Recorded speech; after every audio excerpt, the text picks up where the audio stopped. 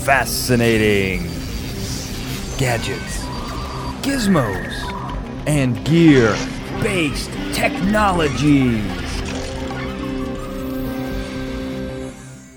Welcome to FGGBT. Now, this is the show that takes your favorite fictional science and technology, and we make it a reality. Who is this we? This notorious, infamous we? Well, we are the Brain Trust. Who is this Brain Trust?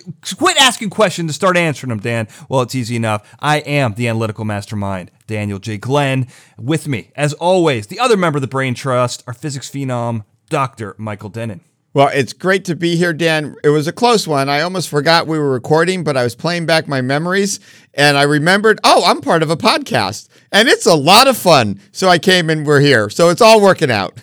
Great. Technology saves the day once again. I love it, Dennin. Glad you're here. And of course, when it comes to technology, the first person that anyone thinks of is our enigmatic engineer, Ben Siepser. Ben, dare I ask, where are you broadcasting from this week?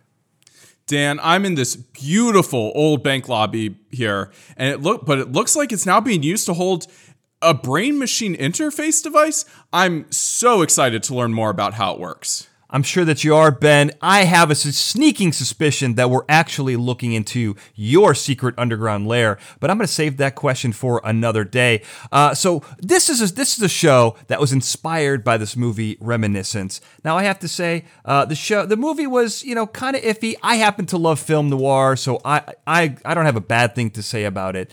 But the one thing that I thought was really interesting is that this movie is about the aforementioned brain machine. It's about collecting your memories. But the most interesting thing that I thought this movie had in it was the fact that Miami is completely flooded.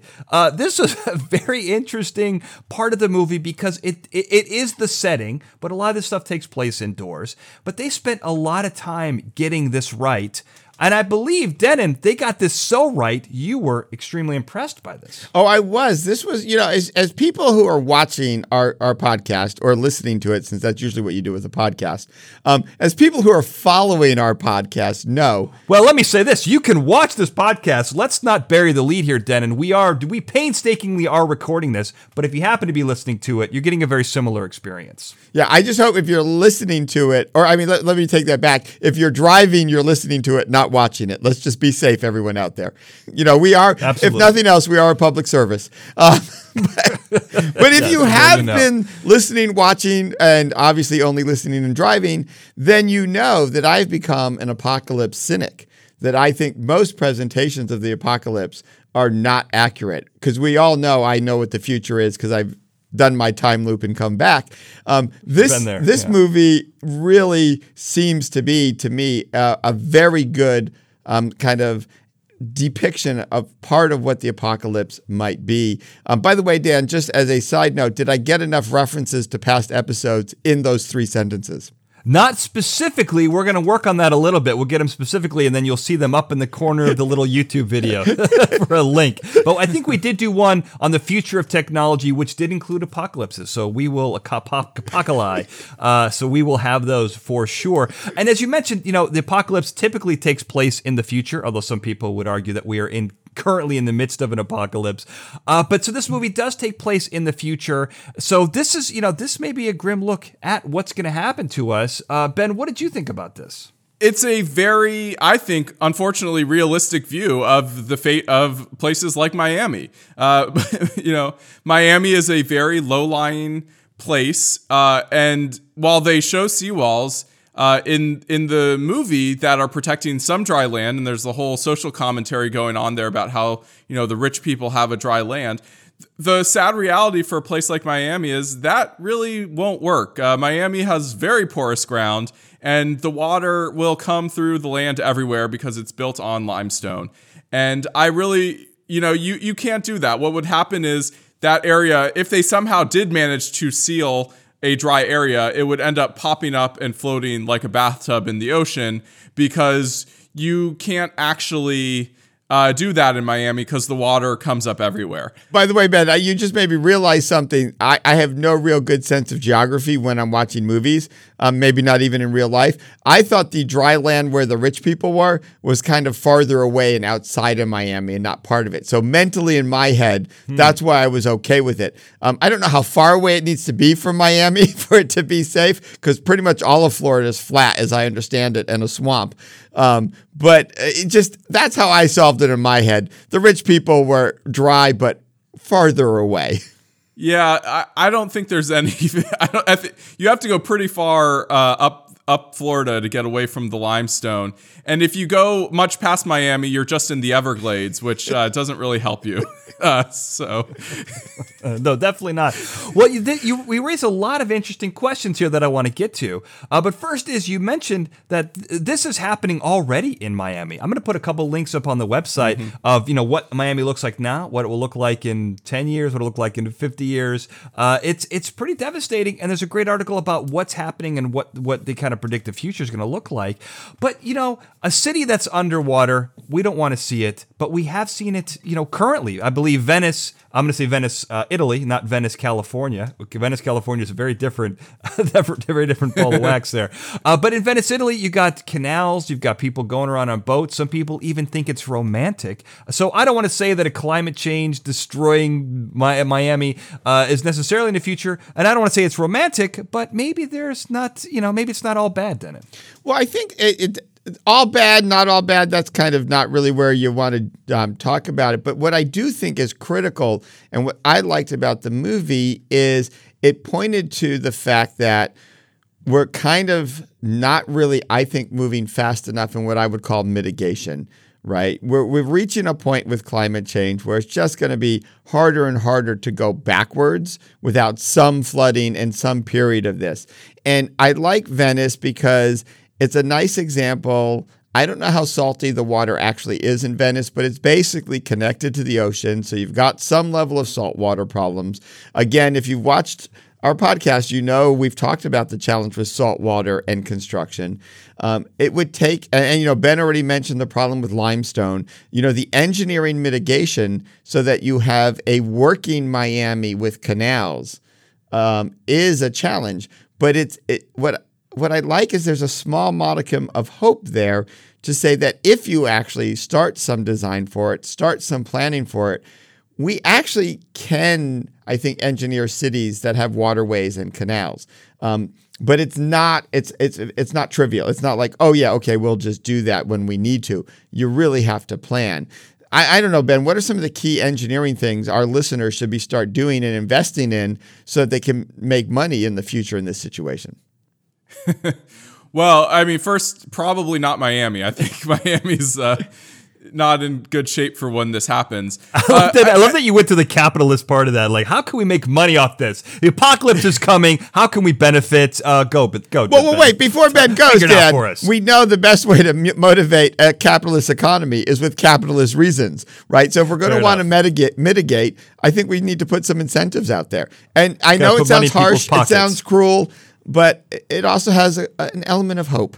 Well, so if we're going to convert all of our coastal cities to Venice-like situations, the big thing about Venice is, yes, it's effectively in the ocean, but it's in a lagoon that is surrounded by a breakwater. It's surrounded by basically some barrier islands. And the critical thing to saving our coastal cities, if we allow them to be Venice-like where they're flooded, is you need those barrier islands. You need something to break the water so that you don't actually have wave action in the canals in the city. If that's happening, no building is surviving that. No building is surviving constant 1-foot ocean waves battering them constantly. The windows will quickly break, and then the walls will fall down, the support pillars will break. You can't have that moving water going on at a minimum.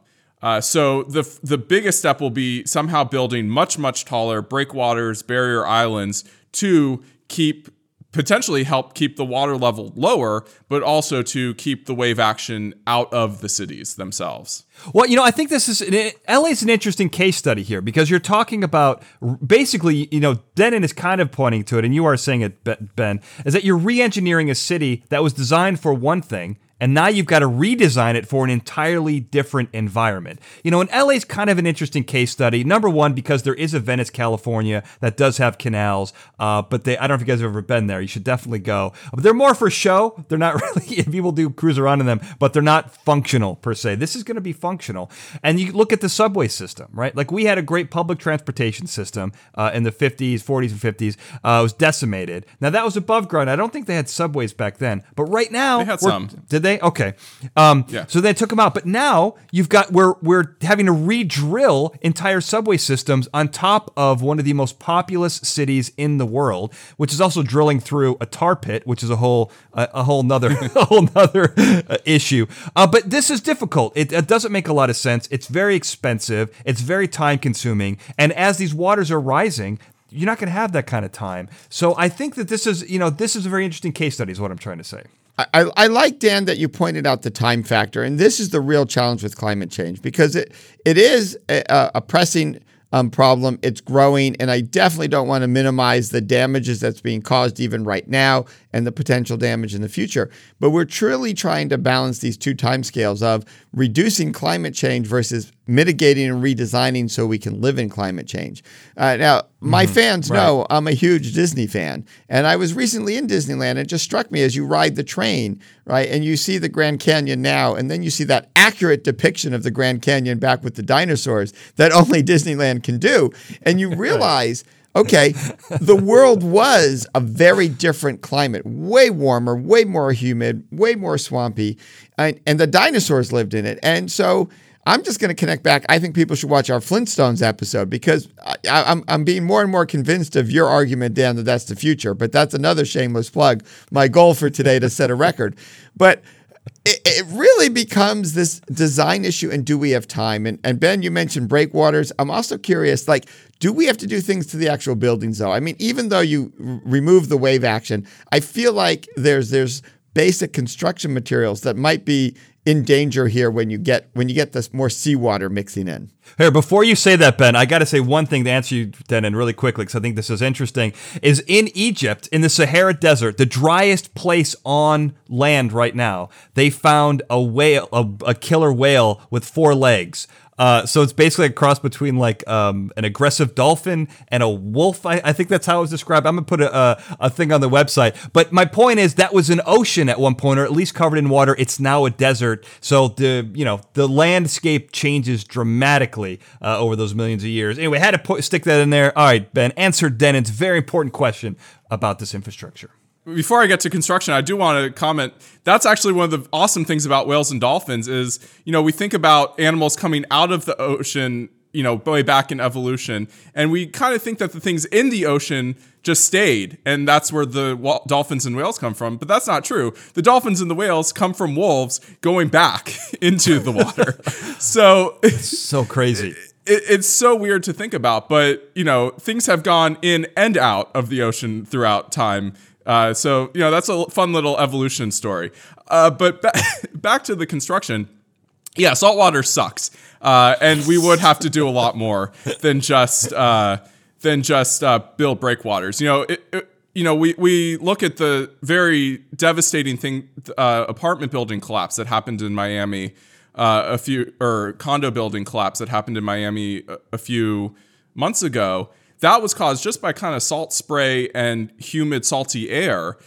We saw what happened to the concrete just kind of from like a little bit of flooding plus that. And you can imagine that this reinforced concrete, it is not designed to be submerged. And certainly the services of the city are not designed to be submerged. The water pipes, the power lines, the internet lines, the sewers, all of that stuff is now underground. And if you can't seal those compartments and constantly pump them out, all of the services are going to be lost. And in some ways, I kind of got the sense from the movie that is actually what happened. It kind of looked like he maybe had his own generator. The city power wasn't there anymore. And I think the reality is you're going to have individual solar plants on everybody's roof, or maybe we're going to be stringing power lines skyscraper to skyscraper on the top. And you'll have to move the service panels because anything under that water line, you're just going to have to reinforce it so it can survive the salt.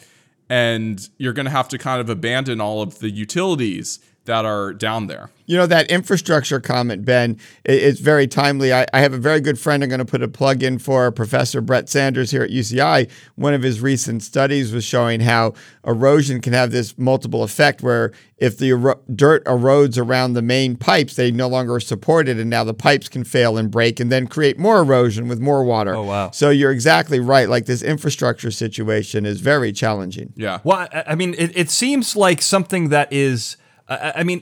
that's part of the deal, right? Like, the infrastructure is a big part. But I think of this incoming water, right? I mean, besides human beings having to live now basically in a boat, you know, you basically have to live in a boat or on top of a building where they do have a lot of panels. There's a couple things here. We'll talk about this in a second, but it's too hot. Everyone's become nocturnal. They can't even stay outside during the day because it's too hot. But also, when you have the water coming in, it's not just water. There's sea life that comes in there as well. And you've got, you know, all the land-dwelling animals that can't, you know, evolve legs really, you know, in a matter of 2 generations to go into the ocean. They're dead. They can't survive. You know, a beaver can't exactly. They can build dams, but they can't build boats, you know. So they're going to have a problem. But also, you know, you've got the currents are warming up. The ocean's going to be warmer. You're going to have other animals coming in. You know, you guys, this is no secret that I'm terrified of sharks. With this type of situation going on here, we got water coming into the cities, and everyone's living in the water. You got sharks. I'm imagining that, you know, forget the raccoons, forget possums. Sharks are going to be the next terror, the next vermin we're going to have to eliminate from the canals here. What do you think about this? What do you think about the not the livestock? That's not the word I'm looking for. The biology. You know what I'm trying to say here. The animals, Denon. What do you think's going on with them? How do you feel about that? Well, first of all, I think you just created a new motto for the show, Dan, which is Beavers can build dams, but they can't build boats. I just think that should be on a T-shirt. I don't know why. Going on a shirt. People will just look at you and go, "That's cool," but I don't know why that's cool. Yeah. You know, it's interesting. If nothing else, all I can picture, it's probably not going to be mostly great white sharks. The vermin are mostly going to be sharks of a range of sizes. But as you were talking, Dan, that's all I could picture is, you know, the difference between the trap you have to build for the mice, you know, when I put out my mouse traps versus my great white shark trap. It's a very different scale of dealing with an infestation. But my main answer to that is I'm just not getting in the water, right? Like, that's like a simple cure to not being attacked by sharks. But it is fascinating that the time scale, it just comes back to the time scale again. You know, the flooding and, you know, how quickly will animals move around? How quickly will they adapt? Because you're right, they're not going to evolve on these time scales. But, you know, they do migrate. They do move to new habitations. And what's going to happen with them is really an interesting thing. And it really, not just for the animals, you know, so much of this, whether you're trying to control the new animals that come in, do the construction Ben mentioned, you know, the movie does point out, you know, the increasing gap between, you know, the wealthy and the not so wealthy, right? That's going to play a big factor, unfortunately, in what sort of situation you get to create. Even if you can't do it in Miami, because you're trying to make the land thing, it'll pop up, as Ben described. I like that image too. I'm getting a lot of good images from this show. But, you know, Ben, where would you put all these animals? Are you hoping they migrate, or are they just not going to make it? I mean, the reality is I hope they make it. But the sad reality, especially, you know, we see already there's horrible effects going on in the ocean. There's dead zones because, you know, the currents are changing. So there's a lot there in certain places. There's a lot less oxygen in the water. As the water heats up, certain animals aren't able to reproduce as well as they used to. That, you know, you have this thing about like sea turtles. Like, sea turtles come up on beaches, and reptiles specifically. So turtles, also crocodiles, the crocodilians, like alligators, all those. They're like, the sex of their eggs is determined by the temperature of the nest. Yeah. And if the temperature gets too high, all of a sudden, all of their all of their babies are going to be the same sex, and that's going to very quickly cause those species to become extinct. And I'm sure there's similar effects on sharks and other things where there's lack of oxygen. The ocean is acidifying because as there's more carbon dioxide in the air, the dioxide gets absorbed by the ocean, which makes it more acidic, which is bad for the ocean life. So maybe we don't have to worry about the sharks. Maybe they'll just be dead because the ocean is so inhospitable in the future. Well, the alligators, that's a great alligators and crocodilians. I think are alligators in the crocodilian family? Alligators are crocodilians, but so are the caimans and the gharials and the crocodiles themselves. Right. Well, so, and I mentioned sharks. That's probably a little silly. I think we actually have to worry about the crocodiles and the alligators that are coming in from the Everglades. Especially in Florida. Yeah, especially in Florida and Miami. That's going to be the problem. And those things, they're pretty cool. I was just listening to a whole podcast on them, and I learned that little fact that you mentioned, Ben. Didn't think about mentioning it, but that's a great point, is that, people talk about how 1 or 2 degrees isn't going to matter, but these are idiots. I'm going to just go out and say it. I don't like calling people names, but if you think that 1 or 2 degrees on a global scale doesn't matter, you don't know what you're talking about. And you definitely shouldn't. You can have that opinion, but don't be making any decisions because, as you mentioned, the sex of an alligator, it's determined by a few degrees. And that's exactly right. I think it's like a 7 to 10 degree difference, whether you're male or female. And if it gets really hot, it's going to be all males running around. And trust me, nobody wants that. Nobody wants that, especially the crocodiles who then can't reproduce because, as everyone knows, you need a male and a female to reproduce. I mean, that's basic biology there. Yeah, you'll have a bunch of angry male alligators who can't find mates searching around for them. Right. And also the males are bigger. So even worse. Yeah. And then they're dead in a generation. I mean, this is terrible. But one of the things that's also interesting here that we didn't mention is the seawater. Salt water is terrible. I mean, it's terrible for a couple different reasons. Not terrible for the animals who live in it, but for the land-dwelling, freshwater drinking folk like the three of us and most other human beings, it's a problem. Number one, some of these, if salt water is suddenly flooding your city, you've got this underground infrastructure where your fresh water is pumped in. Now, all of a sudden, those could get corrupted, and now you don't have any fresh water.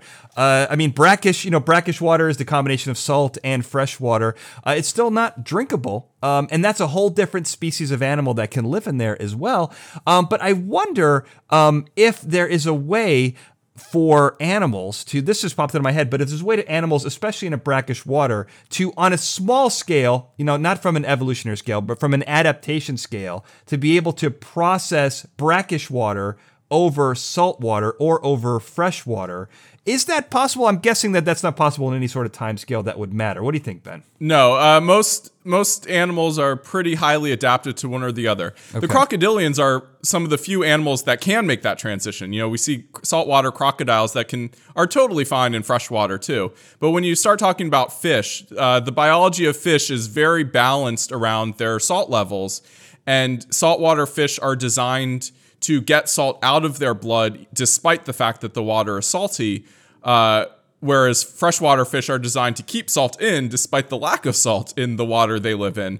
And so if you move those animals to the other, they either become hypersalted or totally unsalted, and it's a bad day for them. Yeah, and I think that's the same for the land animals. Their system is going to have a hard time adjusting. Luckily, we have our Brita filter pitchers. So, Dan, we'll be okay. Would that actually work? I mean, I don't think you could do salt water into a Brita filter. I have no idea. I just made that up. But you know what? I'm going to go design my saltwater filter pitcher so that I'm ready. Yeah. See my earlier comment on economically taking advantage of this situation.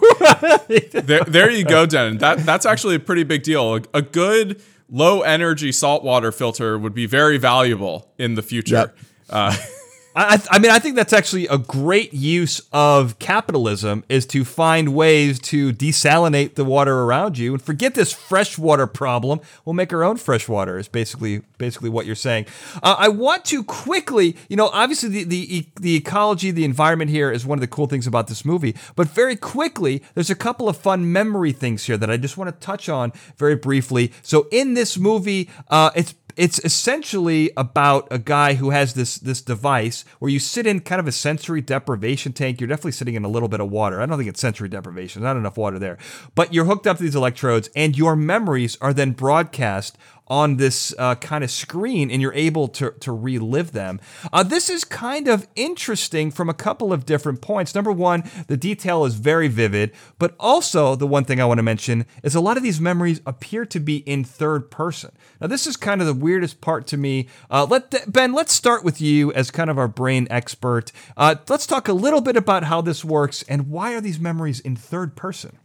Yeah, so this is one thing I really pondered about the third person versus first person, because our memories, generally when you think about an old memory of your own, you think about it from your perspective, and this machine somehow projects a third person version. I do wonder if this is maybe the machine somehow filling in the gaps. Maybe it's scanning ahead and behind, and it's capturing the whole environment that you do remember, and it builds the environment, and then it places your body in it. Another interesting thing is we have our own kind of warped perspective of what we look like. A lot of that is now fixed with mirrors, but if you think about what kind of self-portraits and self-sculptures looked like back in the day before mirrors, they had pretty distorted views of people, or at least of themselves. And so there's definitely a question. Don't we all? There's a question there of, do you truly remember when you're remembering your own memory? Do you remember how you yourself looked in that memory? Or is, again, this machine maybe taking a 3D scan of you in the tube and filling in that data that way, rather than always relying on your memory for every single detail? Well, Ben, I do have to add one thing to that. We are doing this right now. We're recording this, looking at ourselves. I suspect, as you said, self-portraits improved as mirrors got better. I'm curious which self-portraits you're referring to, though, because I think mirrors are pretty old. But that aside, we're all getting, I think, way better at picturing ourselves because of the amount of time we're spending on Zoom. And this is in the future. And I don't foresee, Zoom usage will go down, but it's not going to go, away. So I do wonder if there's a little bit of Zoom helpage there. But you said something that I think is really... Is that a word, Dan? I don't know. Zoom helpage? I was going to say, I don't know. Zoom helpage. If it's not, we've just coined it. Zoom helpage. I love it. But something you said, Ben, was I think really brilliant, and I hadn't really thought of, is I think there's a difference between the memory being displayed in the 3D thing, which is probably the computer enhancing and filling in a lot of details. I think there's a lot of computer power going in here versus the memory the person is actually experiencing. So I think there is a lot of AI behind this, a lot of interpolation, a lot of data recovery, and what they're watching is much more a memory enhanced situation than the actual raw memory. Well, let me say something here, because Denon, you and I have talked about this a couple times. When it comes to old memories, when as you access a memory, we've mentioned this on the show before. Every time you access a memory, you alter it slightly, and at some point, the older the memory is, like let's say your little league game, or crawling around in your crib, that's probably a little too old. But those early stages, right? The older it gets, the more you think about it, the more you start to see it in third person, especially as other people tell you about how they saw that event as well. And now all of a sudden your memory is an amalgamation of other people's memories plus your own. Now that happens so then I think we can kind of see in third person. Ben, correct me if I'm wrong here, but the thing I want to mention here is this is a show, this is a technology, this is a service that's about reliving your memories over and over and over again, in a way that people almost become addicted to it. And so I don't know if that constant access, that constant adjustment, that how it's so malleable, does that affect it? Is that why we see it in third person? And maybe it's a little more of what it's pulling out of your brain, what it's extracting, as well as what the technology is adding. What do you think, Ben?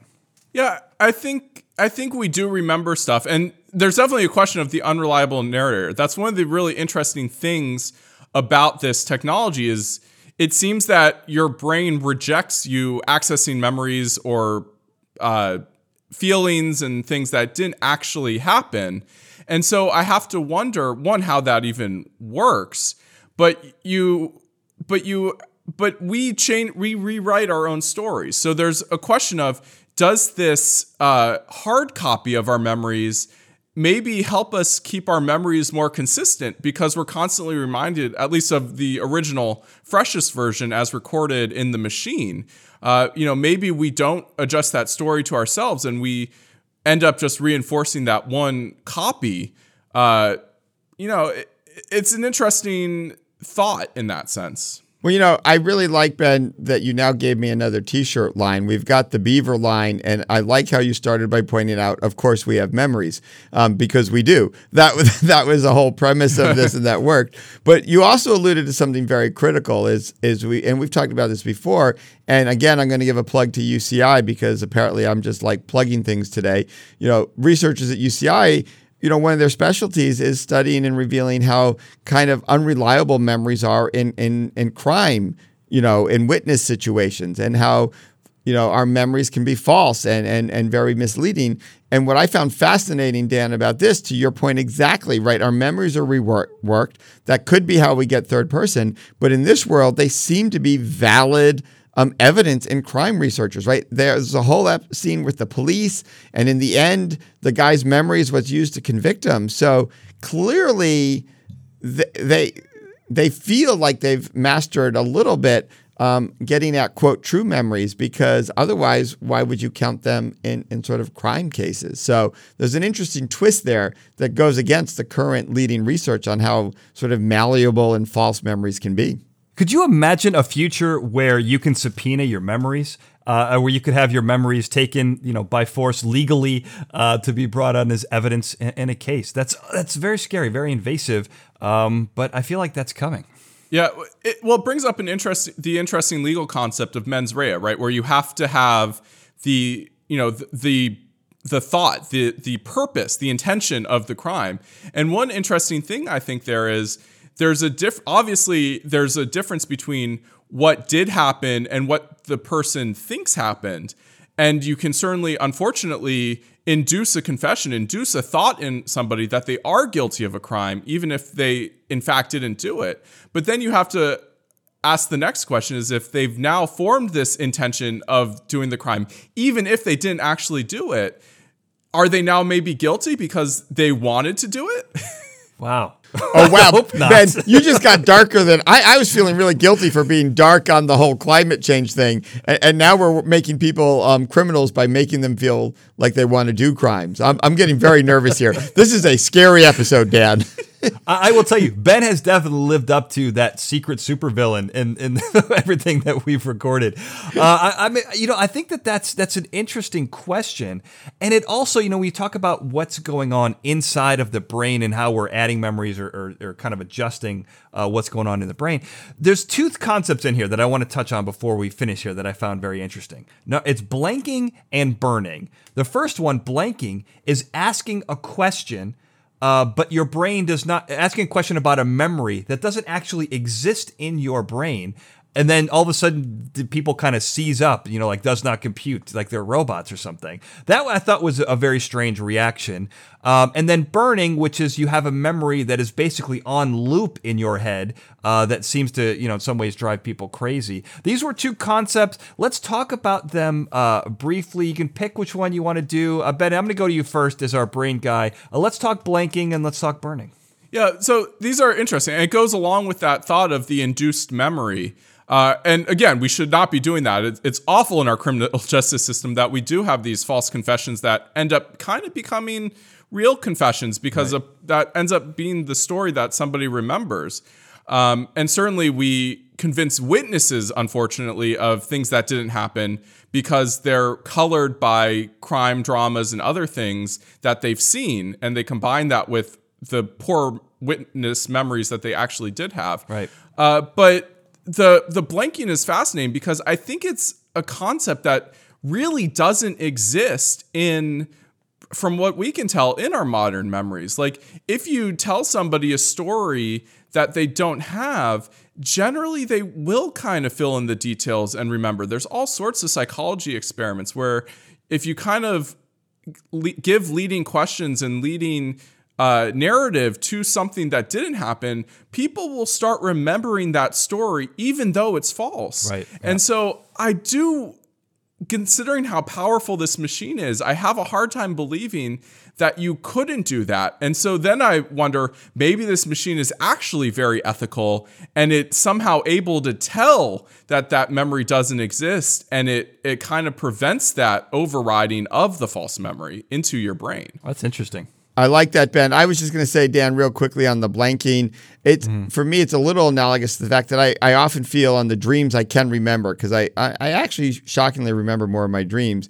I can't dream something I haven't experienced, it seems, in certain categories. Oh, interesting. Right? Like some things I can. Like I can dream like I'm falling or a sort of flying, and some things occasionally happen because I think I've imagined them a lot while I'm awake, and what I dream is what I imagined.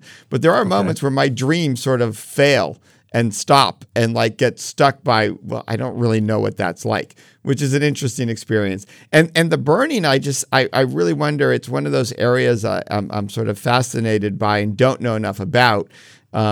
Sadly, if this is something similar to things that happen to people with advanced dementia or Alzheimer's, where what they really mostly remember are really old memories that are very solid and in the brain, and not the new memories, and they can't form new ones. And so they sort of get stuck in these sort of burned memories like this machine does to people. So those are my two reactions, Dan, to that aspect of the movie.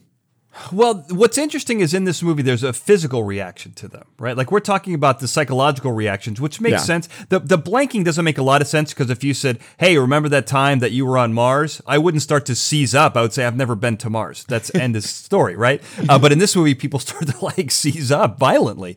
But the burning one is interesting, and I wonder if it does have something to do with some of these other, mental issues that can, maybe dementia, that's an interesting thought, because it does affect the memory, it does affect long-term memories, and some people can get caught in those loops. But again, people with dementia, if it's not too far gone, they can function, they just may not know what time it is, what day it is, but they're not going to start seizing on the floor violently again, right? I mean, it's a bad situation, but there's no physical reaction. And to me, that was the strangest part of this movie, is that there's a strange, strong physical reaction. If I'm remembering it correctly, I think there was. But let's quickly, tell me about that, Ben. What do you think about this physical connection to these memories or reaction? Well, I mean, I think that makes sense. I mean, the brain is your body, it's your consciousness. That's the most important organ in the body. So I think it does make sense. I think on the blinking side, I think this further goes to the evidence of this thing being useful for evidence, is that it can't implant a false memory. You kind of have a very physical reaction because somehow this brain-machine interface fails to do a lookup, and that somehow hurts you when it does that. I do wonder if it doesn't work, though, for a false memory you've created yourself. I think it would work on that. I think you would recall that false memory, because how would it know the difference? Those are the same in your head, unless you somehow know it's false. But if you knew it was false, then So, but then you probably wouldn't recall it in that situation. Right. On the other hand, though, on the burning, that makes a lot of sense. I like that you brought up this dementia thing, because people with advanced dementia, you hear about these stories of having a briefing flash of lucidity where they're normal, but then other times you have a flash where they all of a sudden think they're a kid again. They're going to the store to get some comic books or something. And I think burning's kind of the same thing, where somehow by forcing you to recall this memory and then upping that voltage, you're somehow searing that recollection pathway into being the only kind of thing that's really left working in your brain. And of course you'll have a physical reaction. We see that with Booth, where he's reminded of being burned. Well, if you think you're being burned, you'll react like you're being burned, even though your actual nerves aren't being burned and firing. Your brain thinks they are, and it'll be just the same, even though you're not physically under attack like he was in his memory. Now, I want to point out there, you mean burned by like fire, not burned physically like the memory burned. Yes. Right? It got a little confusing there. It is convenient that his horrible memory is being burned while he's being burned. Right. Yeah. Just to add a layer of confusion. Add a layer of clarity, Den, and I know you wanted to add a layer of clarity. Oh yeah, no, I think that's exactly right what Ben was going. I do like, when you talk about it, Dan, the burning, that physical reaction.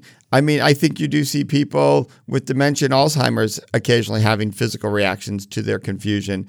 And certainly the blanking, I think Ben's exactly right. That's the safety feature, right, kicking in, that if you're being forced down one and your brain's resisting it, as your brain resists, there's going to be a physical reaction to that resistance because your brain hopefully is still connected to your body while this process is going on.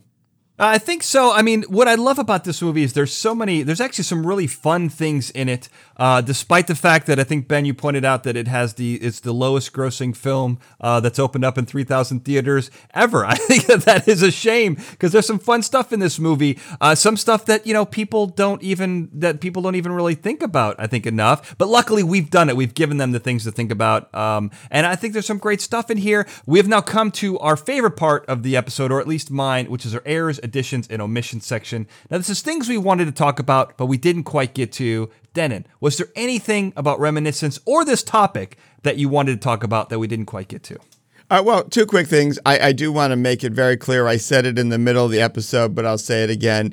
I do think climate change is a very big challenge and a tragedy, and we really need to work on it, in case I seem cavalier and capitalistic about it. But I do think capitalism will help solve it. So there you are. But my real sort of omission that we didn't get to discuss, and I want to be sensitive to this because I think you and I are on the same page, Dan, that this actually is a way better movie than it ever got credit for. I think people did not watch it with the appropriate perspective. I think this is going to be one of those classic cult classics, if I can say that, in the future. Sure. If we still have movies in the future. And and we'll just need scuba gear to watch them. That's all. Right. We'll just need the scuba gear. But I also found the female character in this, whose name I now forgot, who interacts with Hugh Jackman's character, to have some of the most clever sort of things in a movie like this ever. I'm not going to specify what they are. I think she's fascinating as a character, very, very smart, very sort of resourceful. And I love her story and her transition and the way we find it kind of from memories and not from memories and in and out. I just found that a fascinating part of this movie, and I wanted to plug that in our additions point because I just think it's so important to say. Yeah, well, and to comment to your first part, every crisis presents itself an opportunity, be it capitalistic or not, so feel no shame in that at all, Denon. You are an American, for God's sakes. What about you, Ben? Is there anything in this movie that we missed that you wanted to talk about? Well, I think I just want to reiterate the whole idea of nostalgia and the past being addictive and feeling more comfortable in it. There's a great, one of my favorite podcasts, by John Hodgman, one of his favorite lines is, nostalgia is our most toxic impulse. This yearning for the past and our willingness to try to bring it back and get stuck in it and not look forward is really dangerous, both with climate change and with our lives when it comes to memory and whatnot. Hugh Jackman's character, he's kind of disrupted in living his own life by being stuck on the past. Yeah, it's cool, and he solves a great murder mystery and all this stuff through exploring the past, but he's still trapped by it. And there's a problem in our lives these days that we keep hoping for a past that we probably almost certainly can't get back to. And we really need to work together to make a better future and let the past be the past. Wow, you guys went a little dark, very heady in your additions and omissions section. Well, I just have to say, Dan, I love Ben's message. Let the past be the past and let's make the future better. That's very optimistic. That's bright. I'm cheered up now. I'm feeling better. Sure. No, I guess you're right. I mean, I feel kind of silly with mine. But I want to reiterate that I love film noir. There's this lounge singer scene, which is my favorite. I've always wanted to go to a nightclub where they had like a lounge singer like that, that comes out, interacts with the audience, kind of like in Who Framed Roger Rabbit. I'm not hip enough to know of a place in LA, but if anyone knows one, let me know. Let me know on social media. I want to know where to go with this. And also, this is the silliest thing that I love to tell people. I mentioned the La Brea Tar Pits. Well, the La Brea Tar Pits. La Brea means the tar. So if it's all translated, it's the Tartar Pits. The La Brea Tar Pits, the Tartar Pits is one of my favorite little pieces of information. But anyway, hopefully you enjoyed that. Now it is time for our questions from the audience. I have one here. This one's pretty interesting. This one comes to us from Mr. Jockboy1123. Loved the upload episode, but after watching the series, I was concerned about the lack of choices when it came to your digital ever after. When it comes to dating sites, you can find a mate based on hobbies, conspiracy affiliation, or even your favorite zoo animal, but for some reason, every heaven seemed to be like a country club of some sort. If you could design your own place to spend eternity, what would it look like? So I think that's an interesting question. We kind of touched on it a little bit in the show, but Denon, I'm curious if you could design a place where you were going to spend the rest of your existence, what would it look like? Well, I'm assuming our viewers have now, kind of watched some of our other episodes, listened to them, and I think there would definitely be books to read, golf to play, and chocolate chip cookies to eat. I'm having trouble getting much past that. I'm kind of stuck in my own little loop here. My memory loop is getting burned in of all the chocolate chip cookies I've eaten over the years, and so it's hard to get out of that memory loop once it's being burned. But I definitely would, I think I would like try, and Disney movies, because I am weird in that direction. So I think it's, I think it's just leisure. I would be very leisure focused, but I'm an interesting person. My leisure also intersects with my work. So there would probably be some foam studies to do. Which I just view as fun, right? Like eat a chocolate chip cookie, go out, play some golf, study some foam, repeat. Right. Rinse, lather, and repeat, as they say, right? Sure. Yeah. With foam. You can't lather without foam. Everyone knows that. Exactly. It all comes together. It all comes together. All comes together. What about you, Ben? What are you doing for eternity? Well, for a second, Denon made me think with the foam, maybe I'd want to be somewhere more fun where you kind of do those, extreme sports and not worry about, the grotesque injuries afterward. I think about falling in the foam pits and all this kind of stuff. You could have a lot of fun. And I think that's the big thing about this retirement is why not have fun things? Be able to travel, be able to ride a dirt bike in the X Games, or, pull a 1080 on a skateboard, which I still don't think anyone's done. I think they've only gotten up to 900s. It's retirement. It's in a computer. Be able to try some cool stuff when you don't have to worry about getting hurt. Yeah. Well, I would say jumping into a foam pit is probably not, most people wouldn't classify that as an extreme sport, but I understand what you're saying. Well, that's how you practice for your 1080. Sure. Launched into a foam pit. Those are a lot of fun. I love those as well. I went a little different on this. I think that having some kind of adventure, I like an MMO, like a multiply massive player online role-playing game. I think I got those words mixed up. You guys know what I'm saying. Like a Warcrafty type of adventure. I would like that, especially if you couldn't die. It seems like it would be a lot of fun. Some of the side adventures can be a little tedious, which is why I don't play them a lot anymore. But I think that kind of world would be a lot of fun. Fill your life with adventure. Just sitting around playing golf at a country club for, thousands of years or whatever it is. That seems super boring to me. That's not what I would want to do. Adventure! That's how I'm designing it. But if you have any ideas on this, if you've got anything that you want to mention, anything that we forgot, you can get in touch with the show. We're easy to get a hold of. You can find the show on Twitter at FGGBTPod. We're on Facebook at FGGBT, and we've got an email address, guys. It is questions@FGGBT.com. Easy to get a hold of. And so is Denon. Where can people get a hold of you if they want to do such a thing, Denon? Well, they can find me on Twitter and Instagram. Just flip my name at Denon Michael. Actually, you can find me more on Twitter than Instagram, but I am the same on both. But Facebook, it's a little different. You got to stick in a prof. It's at Prof Denon Michael. Ben, where can people find you? You can find me on all the major social media networks at B Siepser. How do you spell that? Spell that BSIEPSER. And I can be found on Twitter at Daniel J. Glenn, on Instagram at The Daniel J. Glenn, and on Facebook at Analytical Mastermind. And if you're listening to us on your favorite podcast platform, make sure you're subscribed and always rate and review. And if you're watching us on YouTube, hit that like button, subscribe, and ring that bell so you never miss an episode. And finally, this show contains powerful scientific information that can be misused by those hell-bent on world domination. You don't want to be one of those people. We preach on the show, you want to be a superhero, not a supervillain. So until next time, thank you for listening. Fascinating Gadgets, Gizmos, and Gear-Based Technologies is a Glencoe production and is produced by me, Daniel J. Glenn. The Fascinating Gadgets, Gizmos, and Gear-Based Technologies introduction was produced by Daniel J. Glenn and Paul Sprangers, with music and sound design written and performed by Paul Sprangers. Now, of course, if you're listening to this episode and you've gotten this far, you're going to want to subscribe. Well, how do you do that? We're on all the major podcasting platforms, including Apple Podcasts, Google Podcasts, TuneIn, Stitcher, and Spotify. But if you're not already subscribed to those platforms, I made it easy for you. Go to our website, fgbt.com. You'll find links to those subscribe buttons and also links to our social media, both for the show and for our individual experts, the members of the Brain Trust. That's all right there. fgbt.com. And before you leave, don't forget to check out our other episodes. You can find the link at the top of the page for everything we've got, and you'll notice that we've got both a YouTube version and an audio-only version. Depending on what you like, we got it for you. And if you do like those videos, you can go ahead and subscribe to those as well. We're on youtube.com/Daniel J. Glenn.